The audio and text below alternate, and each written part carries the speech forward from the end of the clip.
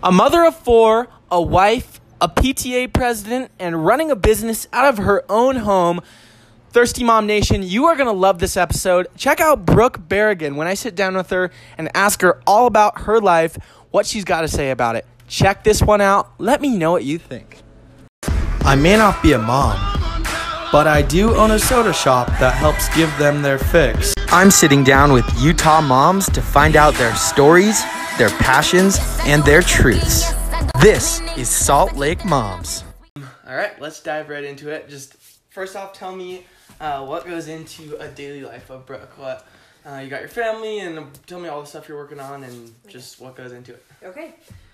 So I'm married, and I've been married for almost 10 years. It'll be 10 years in a couple weeks. I have 4 kids, 9, 8, 7, and 6. Everybody always, gasps at that. That's ridiculous. But that's how we wanted to do it. And so my kids right now, life is like, I wouldn't say easy, but it's fairly loose. We're just kind of taking each day where it takes us. We just finished baseball season. My husband's super involved in the baseball community here, and your boy plays baseball. So okay. So I have 3 girls and a boy, and the 2 older girls play softball, and my son plays baseball, and then my husband coaches all that and a comp team in the city. So for him, is that the thing that he likes to do? Oh my gosh, really? It's nothing makes him happier. Really? He's in his element. He just got asked to ump in Cooperstown at the Little League, what is it, the World Series or whatever it is, this summer. So he's That's all his dreams have just come true. He's so happy. So we are, and he and I are just without sounding braggy, we are the most happily married couple that I know. We are so involved with each other's stuff. So his stuff is my stuff, and my stuff is his stuff for sure. So being that he coached all these teams. Why do you think that is? Just because you guys just love each other a lot, or you just have the are just on the same page about things, or? We just I think we chose well. If that's whenever we have I have teenage nieces and nephews and kids in our ward, we're LDS, that we have asked us for that kind of advice. It's always just take your time, choose, wait till it feels like your best friend, and so he and I have been on the same wavelength truly for 10 years. It's been awesome. So we just came off of baseball season. Last night was they won their championship game. It was a big deal. Nice. So things have quieted down since school ended and since baseball ended. Baseball and softball have ended. But typically it's breakfast table by 7, get out the door, get the kids out, and then I take a little me time. I go running, and I study, and I do yoga. I just do some things to try to have some guided meditation and quiet time. But there's not. I have to own that. I have to choose that, because otherwise it's I'm getting this phone call, and I'm the PTA president down at the school, and that is more work than I anticipated for sure. Especially in our situation. So we live in Ogden, and our school is a Title I school. It's very low income, and there's not a lot of parent involvement, because most parents are working, both parents working, sometimes both parents working 2 jobs. And a lot of parents don't speak English, and so when the administration saw that I was very involved, they asked me to jump on that grenade. And so I did, and I've been the PTA president for 1.5 years, and I'll go into 1 more year. And it went from a ghost town of no parent involvement to now people are whoa, this is so fun, and we're doing that. We started off by hosting a parent tailgate once a month. And so we do a back to school parent tailgate, where the first day of school, the parents drop their kids off at school, and then they come out for free coffee from a local coffee shop here in Ogden, and cornhole toss, and just hanging out with other parents. And then our Hispanic community realized, there's parents here that speak Spanish, and I speak Spanish, so that really helps, when there's a white lady speaking Spanish, and sort of, and my husband's Hispanic, and so it's really been able to like bridge a lot of like gaps that actually didn't need to be there in the first place. People are intimidated, and so anyway, so we've had a ton of improvement as far as parent involvement and volunteering. And our school is a charter school, and so we rely heavily on parent involvement and volunteering. And so those numbers have just climbed within the last year and a half. And so it's a lot of work as a PTA president. And as a result, I've had other PTA presidents call me for advice. I was going to say, so what's the advice to like get more parents involved? Is it just like creating an atmosphere where they feel comfortable to do that? Yeah, absolutely. That's the end of the story right there. That like you just have to be like approachable and accessible. And there's this movie Bad Moms that shows like the funny like exclusivity that could be the PTA. You know what I mean? And it's just silly. Like there is that stigma in some places. But my whole like mission and vision was to eliminate it being like so like homogenous and so just the same people every time, and so it's a really diverse group, and we're bilingual, and it just has made for like such fun and such a positive experience. And so I spend probably a good 20% of my life on just the PTA. Yep. On working on that. So nice. There's that, and then let's see. I am a writer, and so when we moved to Ogden, we moved to Utah 5 years ago. My main priority has always been Chris and the kids, and will always be. But I also want an identity, and so because it's easy to lose your identity, just serving them all day, So I knew that one of my talents and one of my like strengths was to be a writer, and I found an opportunity in Ogden to write for a publication here. And so I wrote for a little while for her, for that publication, and decided that it wasn't my thing. I didn't like it. I liked the model of it. It was just a local, anyway, it's just a local publication that should remain nameless here.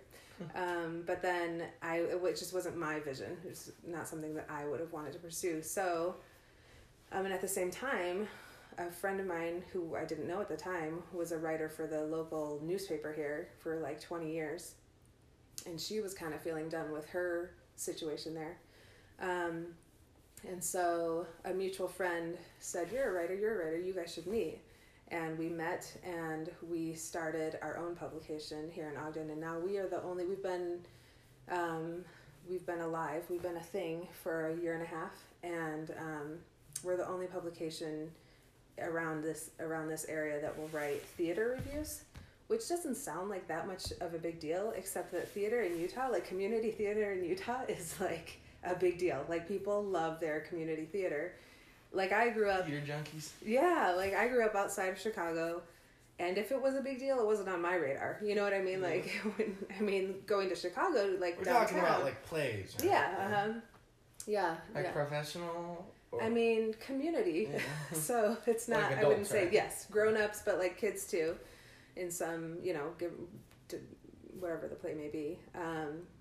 So we have several theaters here in Ogden, and then the Weber State Theater and the high school theaters that they kind of really want people to write about their shows, for publicity. And we discovered that we are the only people that do that now. The local paper doesn't do it anymore, and the other publication that I wrote for doesn't do it anymore. And so that's kind of where we hang our hat is writing theater. We also have a social media where we talk about what's going on around town and that kind of thing. But mainly we write theater reviews. Okay, question. Okay. I'm gonna circle back to what you just said. It was I liked it. Like, what did you mean by? Okay, you're a mom and you're busy and you got full-time kids and a wife, but you want to have like your identity just as, Brooke too. Yeah. So what does that mean exactly? Choosing to like be a stay-at-home mom is in some ways like, again, jumping on a grenade. You sacrifice a certain like level of income and therefore lifestyle, and you sacrifice any like aloneness, you know, and any like. And it's interesting. I stayed single until I was 28, and I had plenty of that, and I missed it, you know. And so getting into we didn't waste any time having kids. We had our first child within our first year of marriage, and so I was just kind of like thrust into it. And then again, we had our kids really close together. All choices we made, but changing diapers and wiping noses and cleaning the house and making dinner, and you know, like all of these things can seem like really meaningless, menial tasks, you know. And if you don't have something that grounds you or makes it feel meaningful, then you can get lost in that. And also, in addition to that, so for me, it's you know, I'm a member of the Church of Jesus Christ of Latter-day Saints, but for many people, like, it could be like anything else, you know, like it can be spirituality, it can be like just that you feel that strongly about serving your family. But even though you have that anchor, there's still parts of you that need to be like explored. And who are they? Who are you? You know, like you can't just be that person forever. And especially having daughters, I have 3 daughters. I want them, and George, my little son, I want them to see that there's more to me than making peanut butter sandwiches. Like that there's, and as soon as I started pursuing those things, my kids were kind of alive with like, wow, my mom is talented and she's strong and she's capable. And I hear my little daughters like telling people, well, my mom's a writer and a baker and like she does this, you know, like. And now at the same time, I always am like, well, yes, but you're first. I always like want them to know that they're first. But so I just think it's important that a working mom, a stay-at-home mom, any mom and dad for that matter, but really like the bulk of the weight falls on the mom, maintains an identity or pursues an identity, you know. And so that's what all this kind of. That's why I do what I do. So I like that a lot. Thank you so much. Okay, so you're PTA president, mom of how many? 4? 4, yep. 4. Wife, and then you're doing some baking stuff on the side, right? Yeah, so I started baking when we got married. When I became a stay-at-home mom, I've always liked, I mean, I think everybody kind of likes doing, maybe not everybody, but like every little kid likes to be in the kitchen and do stuff with their mom. And so I definitely liked that as a kid growing up. But I discovered after getting married and after like being in the kitchen a bunch that, I have a knack for this and that people kind of like this. And everything kind of started with I started making chocolate chip cookies from a recipe that I had gotten from a friend, but I didn't like it totally, so I changed it to make my own. And I was like, wow, who am I making creating a recipe on my own? And when I would give those to people, people were grubbing them. They just loved them. And so that was a thing. And then I started reading about cakes. And that's the other thing. I really geek out about like reading recipes and reading like recipe books and like where recipes came from and the technique and all this stuff. And so I started reading about cakes, and I just love making a good cake. And I've been like such a snob about like the industry was heavy into like fondant and making everything look visually finished and perfect, and my kids will tell you that like fondant is against our religion. Like it's like, you know what I mean? Like, so I've always liked things to look. So it's just gotta taste good. Yeah, it's all about aesthetics is second place to like taste. I mean, isn't it? Like it just is. So like as much as like a fondant, and when in the years that like when we got married in those years, it was huge to have like a perfect like fondant cake, like in bright vibrant colors that were unnatural, you know, like. And now the green, the trend, yes, or like hot pink, and like you get like hot pink fondant in your mouth. It's gross. So the trend has fortunately turned, you know. It's been like now it's more about, I mean, you can still find those cakes and those like that type of baking, but it's more about like, I just want something that tastes good, you know. And like weddings, my whole thing is like when I meet with a bride, like, cause I've made a few cakes I'm like, are you sure cake is your thing? Like, is your thing not like hand pies or donuts or like, you know what I mean? Like, if your thing is not cake, don't have a wedding cake, you know, like just think outside the box. Yeah, it's happening more and more. My sister-in-law had donuts at her wedding. And if I had it to do over again, I would have totally like, I mean, I did think outside of the box because my cake was just a basic chocolate cake. But anyway, so the trend of the industry is moving, and I'm happy about that because it works for me because it's been my style all along. Yeah. So anyway, so I started making cakes, and I never sought out to like make money until recently. My youngest is going into kindergarten, to full day kindergarten this fall, and it was going to be like either go get like a desk job, you know, like because it's I could keep myself busy at home all day. Like, I'm not a couch sitter, a show watcher, but like I could definitely like make this still a full-time job, maintaining the house and whatever. But it was time to like think about like, hey, what am I going to do? Not full-time, but like for a few hours a day. Mm. And really my heart, my first love outside of God and family and all that good stuff is baking. And so we just like quote unquote opened our doors, and nice. It's been good so far. So okay, well, you're doing all these things. What's your key to balancing it all then? Is there one? Yeah, I'm a severely organized person. But any specific tools or anything you use? I mean, I like calendar and I journal every day. Like, I bullet journal, which I heard one of the other moms you had on was doing that too. Like, I just make a beautiful, aesthetically pleasing to-do list like in my journal every day, and then I also give myself like an allotted amount of time in each thing, but with the caveat that always my kids and husband come first. And so if like something comes up, like yesterday I sat down to read, and my husband called from work and he's like, I can't find my wallet and I need it right now. Can you go find it? And I was like, it could be in 1,000 places. And I was irritated, but I dropped everything I was doing, you know, and I went and did that. And so like, I'm very organized, and I'm an excellent delegator, like especially with PTA. The staff we have is fantastic, and not staff, but like I have a great team.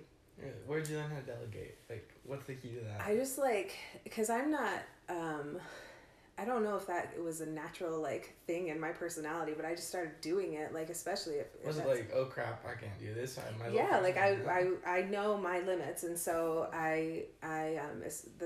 this has really come out in me within the last year and a half in PTA. Like, I would say if someone made like a fantastic suggestion, I would be like, okay, do that, go do it, like, and then let me know what you need me to do. Yes, yeah, like, and that has, again, it's made for success. And so I know my limits, and I know like, you know, that other people can be supportive. I have the most supportive husband, and I have an excellent support system in like my sisters and a couple of really good friends. And so that lends to my success, because like it gives me wings, you know, like when I'm feeling like, oh my gosh, I can't address this situation, then I have like resources, and I use them.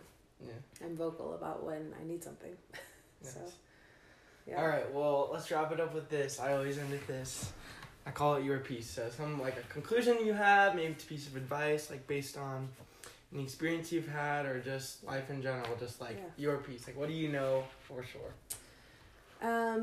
You know, like something that I've like grown into knowing, and that I feel like I know for sure, is that we get to choose our influences. And so like, I didn't come from ideal circumstances as a child, and I didn't like, and then we don't have like all the money in the world, and we don't have, you know what I mean? We're not like picture perfect people. And so, and there's 1,000 influences a day that are coming at you, either by, let's like be real, like honestly, most of it's through social media, and like comparing yourself. You have the opportunity to compare yourself to other moms all the time. Friends, book clubs, all of these things like we have coming at us. And my whole thing has been, I'm going to get out in front of this and choose what influences I'm going to respect and allow, and also because sometimes you can't control that. Often you can't control that. Also, I'm going to choose how I process that. I'm going to choose, like, if this person going on all these vacations on social media makes me feel like junk, I'm going to mute them for a while, you know? And it's not their fault. It's just me paying attention to my own feelings. I'm going to choose my influences. And Utah's interesting. Utah's like, we kind of balked at coming to Utah. We were both like, it's very like homogenous and sterile and Mormon, and we're Mormons, but we're like spectator Mormons. Like, we're Mormons. We're all in, but we're like not the culture is not the same as the church and the doctrine, and so we kind of balked at the culture living in it. Now it's refreshing that Ogden is a little bit different. I mean, anyway, we'll leave that to another So is it kind of like playing inside your own head? Yeah, absolutely. You get to be the boss of like your feelings, and if you're not the boss, like you got to figure out how to be. And I, for whatever reason, have a gift for that. Like I have a sister who isn't. I have a friend who isn't, who just is influenced, and it affects their peace, and so then it affects their kids and their husbands and their whatever their endeavors are. And so if I'm the boss of like, you know, what I'm receiving and how I'm receiving it, then I have a peaceful life. I mean, and so I guess that would be my biggest thing. That, and the other thing is, if we can learn as like a people to live without the need for validation and vindication, those two things, if we can shed that need, also such a peaceful life. So those are my bits of wisdom that I've learned over the years. Thank you so much. Of course. Thank you. Thanks so much. I'm sad you didn't. Hey, Salt Lake City, thank you so much for listening to this episode of the podcast. Let us know what you think. Share it with your friends. Spread the love.